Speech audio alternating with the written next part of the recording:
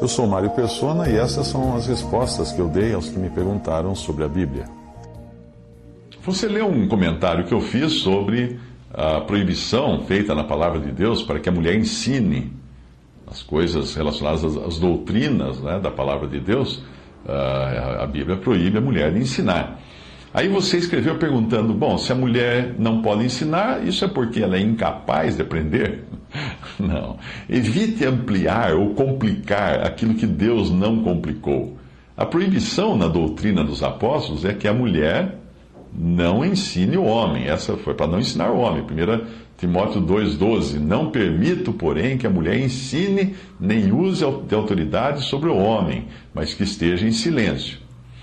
Aliado a isso, a ela não é permitido não apenas ensinar, mas também não é permitido falar na reunião da igreja ou assembleia. 1 Coríntios 14, 34. As vossas mulheres estejam caladas nas igrejas, porque não lhes é permitido falar, mas estejam sujeitas, como também ordena a lei. Então é simples assim, como 1 mais 1 é igual a 2. Continha de mais. As mulheres não devem ensinar o homem em geral e, nas reuniões da assembleia ou igreja, devem permanecer caladas, que é no particular, particularmente nesse lugar. Porém, as mulheres podem falar da palavra de Deus em outras ocasiões, desde que mantenham a cabeça coberta, como ensina em 1 Coríntios 11:5. Mas toda mulher que ora ou profetiza, ou seja, profere coisas da palavra de Deus, com a cabeça descoberta, desonra sua própria cabeça, porque é como se estivesse rapada. A palavra profetizar aí é ampla o suficiente para incluir falar das coisas de Deus. A mulher também pode anunciar coisas relativas a Jesus. Isso não é ensinar. Como fez a mulher samaritana em João 4, ou como fizeram as mulheres que foram testemunhas da ressurreição e anunciaram aos discípulos que Jesus havia ressuscitado. Não é que ela não pode falar, né? Ela não podia entrar, elas viram o túmulo vazio, o Senhor falou que ressuscitou, o Senhor falou assim, vai, anuncia aos teus irmãos, aos meus irmãos, né, que eu ressuscitei. E elas falaram assim, Senhor, sinto muito, mas não dá para ir, porque nós não podemos falar. Na verdade, lá a proibição é para a mulher não falar, o que quer que seja, na reunião da Assembleia, 1 Coríntios 14, e lá em Timóteo, para a mulher não ensinar, que é diferente de falar, ou de anunciar, né? A mulher também ensina crianças, por exemplo, como fizeram a mãe e a avó de Timóteo e outras mulheres. Tito 2,4, para que ensinem as mulheres novas a serem prudentes, a amarem seus maridos, a amarem seus filhos. Então a mulher ensina, sim, dentro da sua esfera.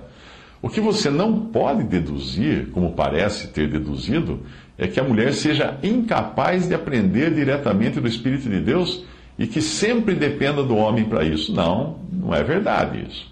A mulher tem a sua comunhão com Deus e com a palavra de Deus da mesma maneira como tem o homem. E ela pode sim aprender muitas coisas diretamente de Deus e da sua palavra. Não queira transformar o mandamento não ensine, né, em não aprenda, porque não é isso que diz o mandamento. Porque esta é justamente uma das razões pelas quais Deus não permite que a mulher ensine. Porque o problema começou lá no Éden, no Jardim do Éden. Veja a ordem que Deus deu. Em Gênesis 2, 16 a 17, ordenou o Senhor Deus ao homem, dizendo, de toda árvore do jardim comerás livremente, mas da árvore do conhecimento do bem e do mal, dela não comerás, porque no dia em que dela comeres, certamente morrerás. Agora veja a versão feminina da ordem dada por Deus. Gênesis capítulo 3, versículo 2 e 3. Disse a mulher à serpente, do fruto das árvores do jardim comeremos, mas do fruto da árvore que está no meio do jardim, disse Deus, não comereis dele, nem nele tocareis, para que não morrais. Ora, Deus não falou isso. Deu para você perceber que a mulher cumpriu à risca o ditado que diz que quem conta um conto aumenta um ponto? Pois é. Ela aumentou a ordem de Deus, acrescentando, nem nele tocareis, algo que Deus nunca disse. Por não se apegar simplesmente ao que Deus disse, e ir além do que Deus disse, ela ficou vulnerável ao erro. Ao acreditar na sua própria versão, na versão dela própria, a mulher deu a Satanás o sinal de que seria capaz de acreditar também na versão dele. É aí que ele entrou com uma declaração totalmente contrária à que Deus tinha feito, e a mulher caiu. Gênesis 3:4. Então a serpente disse à mulher: certamente não morrereis. Pronto. Dê um dedinho ao diabo e ele pegará o seu braço. Adão não foi enganado. Ele sabia o que estava acontecendo ali, mas ele seguiu a mulher no erro, sabendo que estava errado, consciente do que estava fazendo. 1 Timóteo 2,14 fala: Adão não foi enganado, mas a mulher, sendo enganada, caiu em transgressão. Desde então, e também por causa da declaração de Deus de que haveria inimizade entre o diabo e a mulher para sempre, lá em Gênesis 3,15, então, desde então, a mulher ficou impedida de ensinar.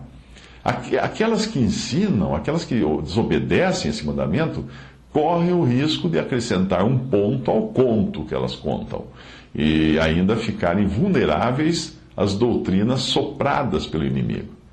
Mas nada disso significa que uma mulher não possa aprender, e muitas aprendem muito bem da palavra de Deus e são bastante sábias o suficiente para permanecerem no lugar que Deus determinou para elas. Sobre a sua outra pergunta, se um líder numa denominação, uma igreja denominacional, seria ou não inspirado pelo Espírito Santo quando ele estivesse ali pregando a palavra, a resposta é que ele pode sim estar ali sendo inspirado pelo Espírito para pregar a palavra, se ele for um verdadeiro crente em Cristo. Obviamente, Deus continua usando os dons que ele deu aos homens para alimentar o seu rebanho.